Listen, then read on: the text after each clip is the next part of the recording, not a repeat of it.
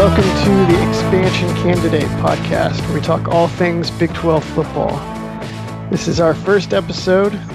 We have Coach Cody Alexander joining us. Coach Alexander was a grad assistant at Baylor under Phil Bennett and Art Briles, learned the Phil Bennett defense that helped Baylor win their first Big 12 title. Currently, he's the secondary coach at Midlothian High School, and he's the author of Cautious Aggression, Defending Modern Football, and also the website matchquarters.com, where you can read up on his schemes and tactics for stopping modern spread offenses.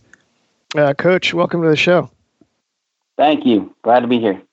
A lot of your background is in Texas high school football, which is, I wish I had the numbers, but probably more than half of the players in the Big 12 come out of Texas high school football. Besides the fact that Right. Texas is a massive state, what makes Texas high school football so good, and why does everyone want to get Texas high school players? I'm actually originally from Missouri, and the first thing I wanted to do when I graduated college was get to Texas because that's where the best football is. And being an outsider that has been brought in, I feel like I have a unique perspective of why Texas is so successful and why they develop players. I think the number one biggest thing is the athletic period. It's something that you don't see in other states. They dedicate a whole period just for athletics, where a lot of coaches use that for extra film time, extra time to work out in the weight room. And you can use that time during the off season to kind of develop your schemes and your players within the football program. So it's very much like a college program. The second thing would be we play on an NCAA regulation field. So when our players, they go to college, they're playing on the same field that they played in high school. They've seen it 1,000 times. They practice on it 1,000 times. So the angles and the distributions and kind of the same tactics that you see in college, you're going to then have that reflected at the high school game. I think those are the two biggest reasons why Texas is kind of it when it comes to developing talent. The thing with the hash marks has got to be huge too, just because that's such a defining part of college football is the hash marks and how that changes up formations and where strength is and all that, right? Oh yeah, I mean, I'm go to a regular high school field and the boundary is so tight, so a lot of people use that extra space, and a lot of plays and a lot of formations are designed to be in the field. As you start getting closer to the goalpost with your hashes, it kind of opens up some tactics, and as you kind of play in the middle of the field. And so for that, for offenses, especially spread offenses, that helps because now they can use 100% of the field, and they're not just kind of pigeonholed into using one side. Another thing you hear about in Texas high school football a lot, and I don't know how unique it is to this state, but is the just the intense development within programs from middle school on. You hear about the major powerhouse schools will choose their middle school staff and develop kids in the same system over, a decade of development. Is that common in Texas high school football, and is that common outside of the state from your experience? I would say it's a very Texas thing. If you get into a great program as a young coach, they're going to put you at the middle level. You're going to move up as a middle school coach. You'll then become the middle school coordinator. Once you become the middle school coordinator, you'll move up to the JV staff, and from the JV staff, then you'll move up. What that allows coaches to do, and especially in an educational setting, is if they lose a coach to another program, a coach has to move, they lose a coordinator, then they have everything in-house. And so all they have to do is replace a middle school coach. You see this really in a lot of the powerhouse programs. The large 6A programs kind of have the infrastructure to do that, and people are willing to sit at the middle school level for a while to kind of build up. But that has traditionally been the Texas model for building coaches, is you start at the middle school level, you learn the offense, defense, whatever, and you're coaching both at the middle school level. You kind of get your feet wet, then you become the coordinator, and then the next thing you know, you're at the varsity level. So how much of an effect does Texas's intense development have on Big 12 tactics where most of the players are coming out of these environments. What are some of the things you see in Big 12 football where you're like, this is directly related to all these kids coming out of Texas? I think the biggest position that you see Texas influencing all of college football is at the quarterback level. I think because you get the spring ball, you have these programs where these kids are playing the spread from the time they enter 8th grade. A lot of the Pee-wee leagues, especially in the one-horse town schools, they're playing the same dumbed-down offense that the high school does. So you're seeing these kids and these quarterbacks grow up in this system, and Texas bought into the spread early. And so what the reflection of that is in Big 12 play, most of your recruits are coming from the state of Texas. And so a lot of them are running the spread and they're running things. I think it's kind of more of a vice versa. The Big 12 culture, reflection of the Big 12 culture. And I think you see that in Alabama with SEC, and they were in more of a power football. A lot of the Southeast United States runs more power football schemes. So I think the region really reflects the college atmosphere because that's where they're going for their information. But where Texas really influences the country is at the quarterback position, just because you have quality coaches here. These kids are playing on NCAA level field. So the field and the game is playing very similar to what they're getting at the college level. Would you say in Texas then that the colleges follow the high schools more, or do the high schools follow the colleges in terms of style, philosophy? I think it goes both ways. I think it's more, I think what you're seeing at the high school level, you have such a unique difference. You're recycling players about every 2 to 3 years. So you have to kind of be a little bit more creative with your schemes. And I think what you're seeing is the base offense is a reflection of the Big 12 culture of spread. Where you're seeing the tweaks and kind of the uniqueness is at the high school level. You know, you may not have a quarterback that can throw the vertical pass. And so I think that's why you don't see a Briles offense in the high school level, is just because you can't get 4 receivers that are going to run 10-5 or better in the 100. And so you see, okay, how are we going to adjust that? I think that's why you see more and more coaches going to the air raid with crossing routes and creating high percentage throws over the middle, and using power run schemes and zone run schemes to kind of really get the defense sucked up. So it's really a unique relationship. But I think the high school level is where you have a little bit more experimentation, and the college level is more or less the base offense. Now, with all these spread offenses in the Big 12, you still see a lot of that air raid, actually. It seems like a lot of the Big 12 teams still want to create the easy passes and avoid having to always have 10-5 guys running down the field. What would you say is the most challenging aspect of defending Big 12 offenses? We've seen the league chew up so many defensive coordinators. What would you say is the main reason for that? It's the spacing. I mean, I think that what the air raid offense does is it takes advantage of where you're bringing that extra cover down or that extra overhang. And all cover down is it's your overhang. So in defense you have 2 overhangs. Those are the players that are directly right outside the box that aren't part of the defensive line. And those guys, and you hear like Don Brown talk about it at Michigan. Those guys are the ones that make your offense work, your defense work, and they're the ones that challenge the offense.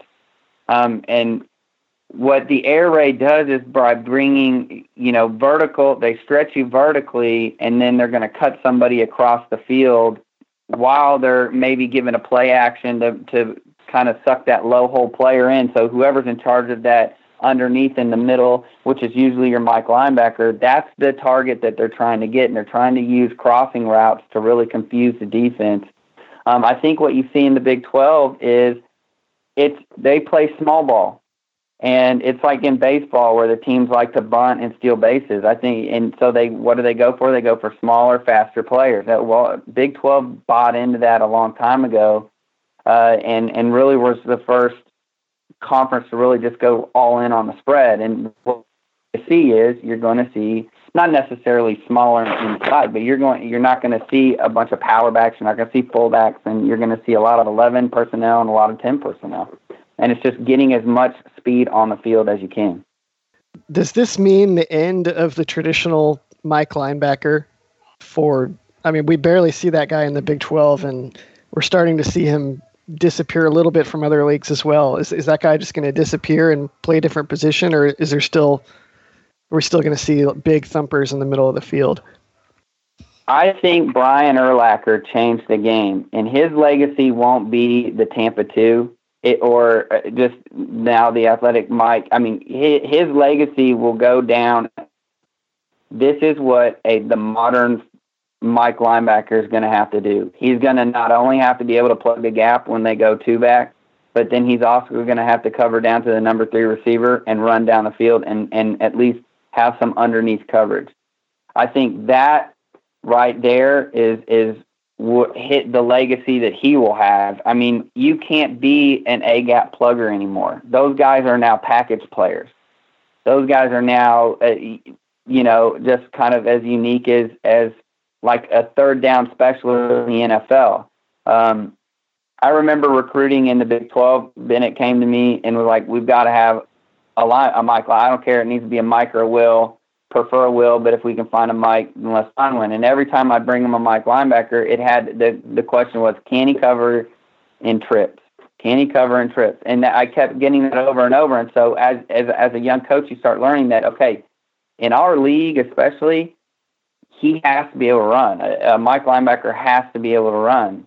And he can't just be some big, thick kid that you leave in the middle of the field, because what ends up doing, you're now shackled to your Mike linebacker, or you have to then sub him out. And against tempo, you're going to get taken advantage of. Yeah, and y'all's solution to that was a young man named Eddie Lackey. Is that right? Well, yeah, and he played with a linebacker. So what the deal with it is, if you're going to then have a hybrid Mike, and you're then going to also have to have a hybrid Will, though your Will has to be more of a cover guy, but then he also has to play primarily in the box as the box fitter. So you become a league of hybrid players. And I think what you see, the Big 12 doesn't necessarily do great in bowl games. They either are killing the team that they're playing, or they're getting smoked. And the difference is in football in general is matchups. Big 12 defenses are designed to stop the spread. That's what they're designed to do. So when they go up against teams that are elite power teams and that are just big and can muscle you, that's where you tend to see the Big 12 have trouble. But I will say this, TCU, as a true 4-2-5 team, very small team, beat Wisconsin in the Rose Bowl. Which is at the time was like the perennial zone power team. So, I mean, if you do it right, you can do it. And on one game a week situation, you can do that. So it's just interesting. I think in the Big 12 from the spread every week to then, we've got to now defend an actual 21 power team. And I think that's where you kind of see defensive coaches almost at like when you play the option, you just don't know what to do. One thing about those TCU teams that were so good that we haven't seen from the last couple of years teams is they had the guys like Tank Carter who could move and cover some at 230 pounds. And then the last couple of years when they've been kind of down, not bad, but down, they've been plugging in like 200-pound safeties at those positions. It seems like finding the guy who's big enough to plug in the middle when he has to, but fast enough to play in space is one of the challenges in the Big 12 right now. Where are these hybrid linebackers playing in high school? Are they playing middle linebacker, or are they playing other positions and you have to teach them when they get to college? To be honest with you, I think they're playing either outside linebacker or they're playing a strong safety in high school. I think what you see in the Big 12 is the development of the Mike linebacker. As a guy comes in and starts as an outside linebacker, and then they develop him in the weight room, and as soon as he gets big enough to handle the box, then you insert him in the box. I mean, I think Bryce Hager's a great example of that for Baylor, especially when I was there. I mean, he was a young kid. He was light, and he had, being in the box and having to be physical 100% of the time, that was something that was new to him, and that was a developmental process. But then finally his junior, senior year, that's when it kind of exploded for him. And I think you see that across the board in the Big 12, is as their linebackers mature and they get those solid inside linebackers, especially at Mike and the Will, when those guys become juniors and seniors and they've matured and they finally understand box and how to play the box, but then also be in the pass, that's when you see Big 12 defenses kind of explode, is because they weren't very good last year, but what's the difference between last year and this year? Wow, they're really good. Well, it's because their linebackers have matured and have gotten to the point where they understand pass distribution as well as run fit. That's just so much for a young guy to learn. I don't know if people fully realize, especially at the big schools like Texas and Oklahoma, they've always got 4 stars rolling in at middle linebacker, sometimes that have not played the position before. And then people are expecting them to be excellent as freshmen and sophomores, like you see at quarterback or other positions in the spread, and then they just look lost for years and years. Right. I think the problem, too, is like people need to understand now that offense, especially in the spread, is so much different than defending the spread on defense. In offense, you can come in young and play early, and they can kind of hide you as they develop you, and then you become that complete player your junior, senior year on offense, and then that's when you really explode. But on defense, you have to be a total player now in the Big 12. You can't just be somebody that's an A-gap plugger and, we can kind of spin to single high, or we can kind of move around to hide you. I mean, in the Big 12, they're going to find you, and then they're going to attack you, and they're going to get you in a one-on-one situation, and they're going to score points. And I think in the Big 12 especially, that's the big transition for a high school kid coming in on defense is you're going to get exposed, and you're going to have to live through that. And developing that is so crucial for being great on defense in the Big 12. So you've recently authored a book I mentioned earlier, Cautious Aggression, Defending Modern Football. Right. Everybody can find it on Amazon in both paperback, right? Yes, paperback and through paperback and Kindle. I have the Kindle version. It's pretty great. I can only imagine the paperback's even better with the illustrations and being able to keep it all on one page. But what is the philosophy that you got from Phil Bennett that you see as being the solution to these kinds of problems that we're talking about? The biggest philosophy is, one, eliminate fatals.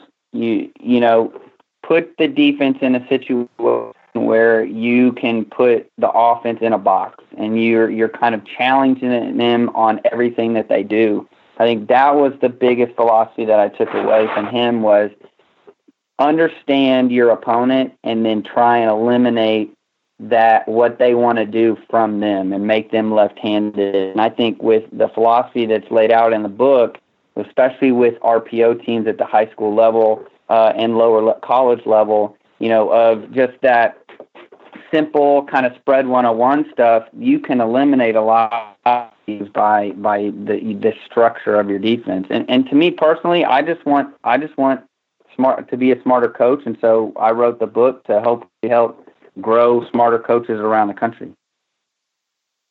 Yeah, one thing I've learned is that the one way to make sure you understand something is to try and explain it to someone else, and then if you find yourself tripping over your own words, then maybe you need to think about it a little more.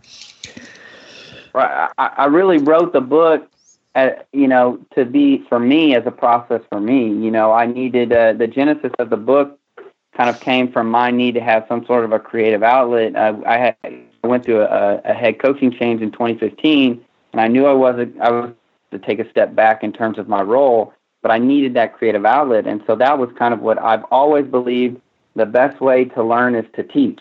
And like you said, if you can teach it and you can talk about it fluidly, then you probably understand. For me, that was where I kind of got the idea for writing and starting the website, and then eventually the book, is I'm going to teach this, so that way, when I get my chance again to be in control of the defense, I will have basically a solid foundation and kind of no questions, and I'll be ready instead of, the fake it till you make it. Yeah. So which schools in the Big 12 do you see as best employing that philosophy of limiting the space that spread teams have to work in? I really like what Oklahoma State does with Glenn Spencer. He's always given Baylor a hard time. If you go back to when has Baylor really struggled, his defenses have always given Baylor the biggest trouble. I think K-State, with the limited amount of talent, and don't get me wrong, there's talented guys at K-State, but they are not a bus team. And by a bus team, I mean when they roll, they are not going to win pregame. When they come off the bus, you are not going to be intimidated. But what they do with the structure of their defense and how they attack you and kind of kill you with 1,000 cuts on defense, I really think they have done such a tremendous job. And they give a lot of those teams trouble. One team will score 60 points one week, they'll go play K-State, and next thing you know, they win the game, or they're losing and they've only scored 24 points. And I think him at Oklahoma State, Spencer, and then what they do at Kansas State, and then obviously I think Tony Gibson at West Virginia has always done a tremendous job out of the 3 down and eliminating the spread and kind of keeping that solid defensive structure. We're seeing the 3 down become more popular. In the book, Coach A outlines a 4 down, 4-3 over, 4-2-5 over defense. But I do notice we're seeing a lot of the 3-4 defense emerging around the league. Oklahoma played with it for a few years, but they weren't great in it. West Virginia's been using it. Texas is moving to a 3-4. I've noticed it's pretty common in high schools as well, particularly the 3-4 with 2 4-eye techniques inside of the tackle and right. then a nose guard. I know you've written a little bit about it. What are the advantages of that defense, and why are teams using that? Well, I think at the lower levels, the answer is simple. At the high school level, usually the fastest man wins, the fastest team wins, and you still see teams that, okay, I've got a guy that's faster than you, I'm going to run him aside. What the B-gap control defense does out of the 3-4 is and what you're seeing in college is, one, spread teams want to attack the B-gap. And I talk about that in the book. And that's one of the foundation principles of defending the spread, is changing that open B-gap. Well, if you clog both of them, then now they don't have anywhere to go. So that's one of the main things there. And then getting more speed on the field. Bottom line, speed kills. If you're going to see 4 wide receivers, then, that's what you need to have. You need to have more guys on the field that can match up to that. It gives you the flexibility of having that extra cover guy to the boundary, especially with a 3 down.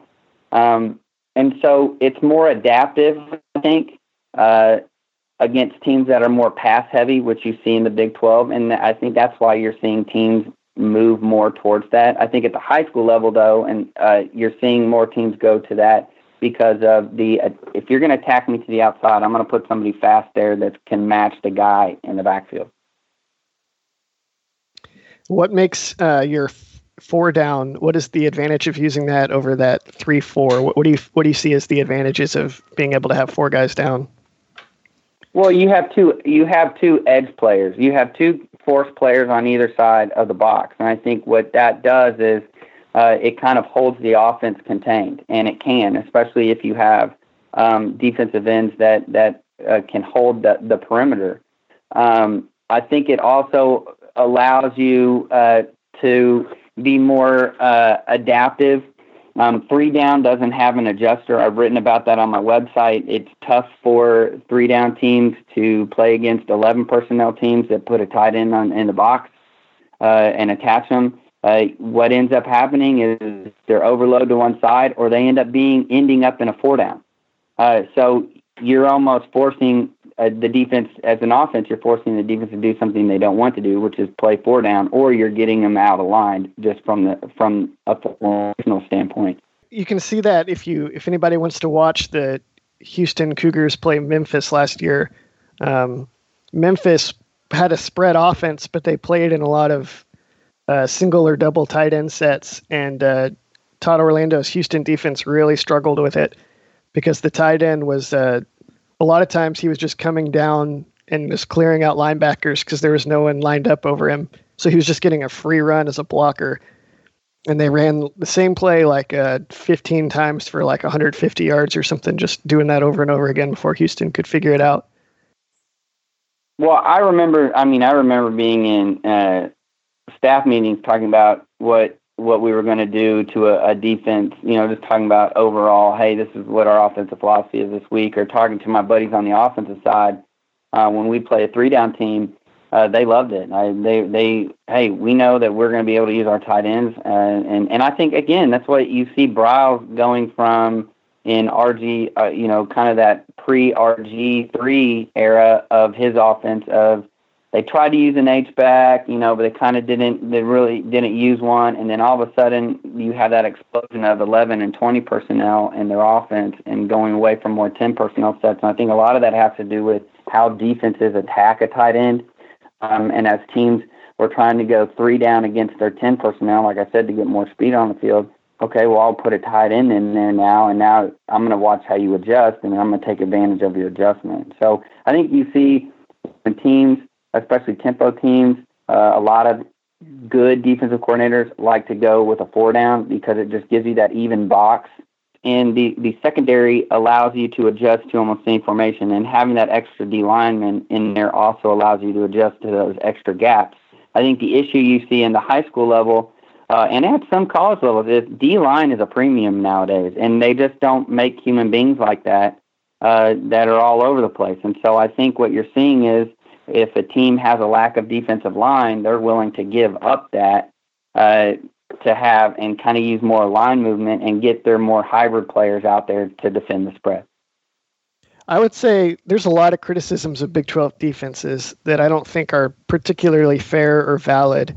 But one thing I would say is that the quality of defensive linemen in the Big 12 is just not the same as in the Big 10 or the SEC.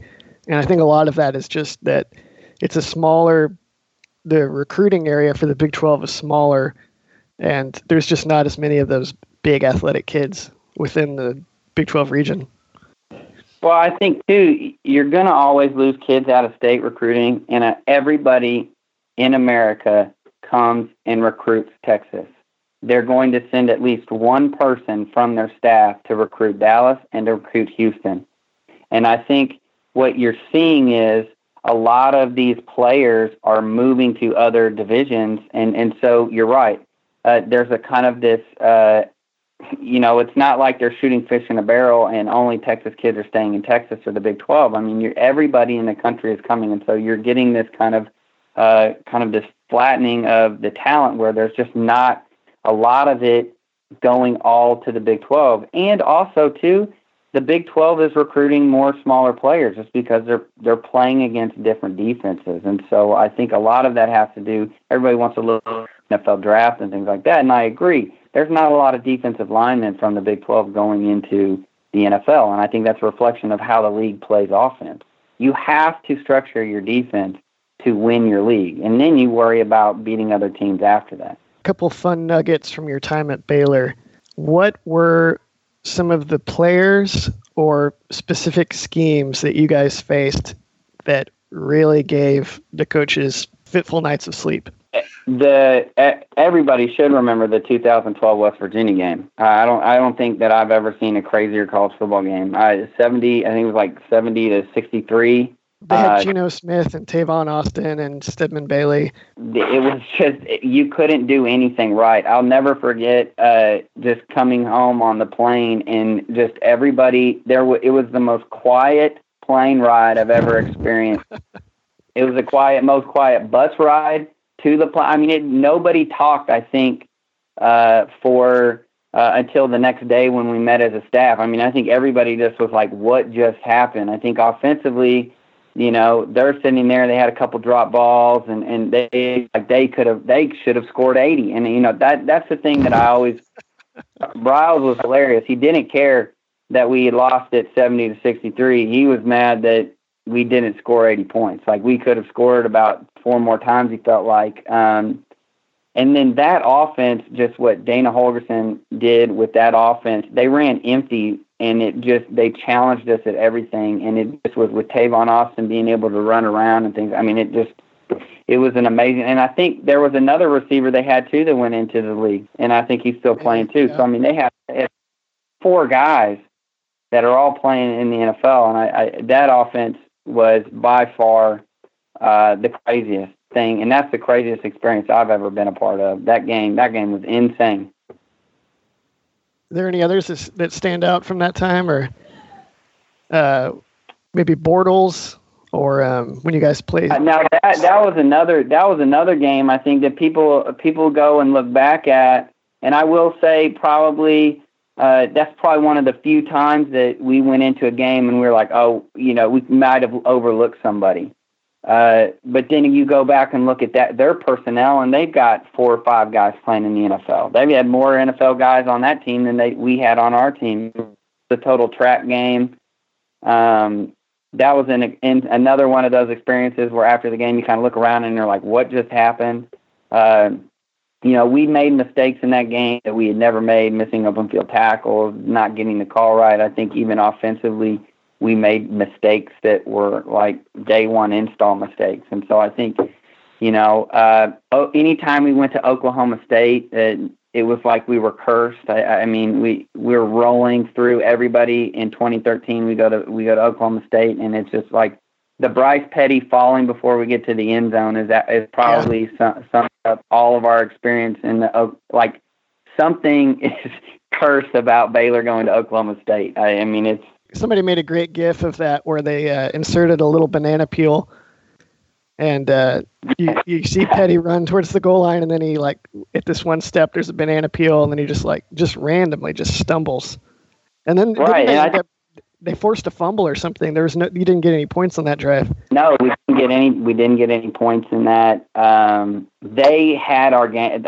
Listen, any coach on our staff, we will tell everybody to a T will tell you that somehow they knew what we were doing. I don't know how they did, but they knew it, and it was amazing. Our defensive plan, they knew exactly what we were going to do. They broke pretty much every tendency that they had. I mean, they really treated that game like a Super Bowl, and we didn't. And so what ended up happening is, you ended up getting pounded, and it was just a weird night. Nighttime in Stillwater is not fun at all. It's a crazy atmosphere. It's all like a sea of black. It's dark and it's cold, especially when you play later in the year. And it just was that. Anytime we played TCU was probably the most intense deal. Listening to Gary Patterson and kind of banter in the media with Bryles was always fun. Those weeks were always good weeks. I remember that 2013 game. They did a quick sideline interview with Mike Gundy before the game. And he looked like he had not slept all week. Yeah. He didn't look like necessarily worried or stressed, but he looked dog tired. And I was like, oh, I wonder what that means. And apparently it meant something good for them. Cold. That's probably the coldest I've ever been in my life. I mean, it was so cold. I felt like about halfway through the game, I was still rubbing my feet to get the blood circulating in them. I thought I was going to lose my toes. I mean, it was a crazy, crazy experience, that game. Good stuff. Well, thanks for coming on, Coach A. We'll have to have you come on again sometime and swap some more of these war stories. But that'll wrap up this episode of Expansion Candidate. You can go check out Coach A's website, matchquarters.com. I've learned so much about the Big 12 just from reading him outline how these defenses work and what they're trying to do. And the book, Cautious Aggression, Defending Modern Football, excellent. Even for it's for coaches partly, but it does a great job of explaining for everyone just what is going on in the field, what are teams trying to do, and how are teams adjusting. So I recommend it to anyone that has an interest in football. Thank you, I appreciate that. And if anybody listening is interested, they can also follow me on Twitter with the handle of @the_coach_A. You bet. Appreciate you, Coach. Thank you. Appreciate it. Thank you for listening to the Expansion Candidate Podcast. That's going to do it for this week. You can check out Big 12 Focus blog, sportstreatise.com, or you can find me, Ian Boyd, on Twitter at Ian_A_Boyd. Tune in next time. We'll have more Big 12 experts and high school coaches talk about what's going on in this crazy conference.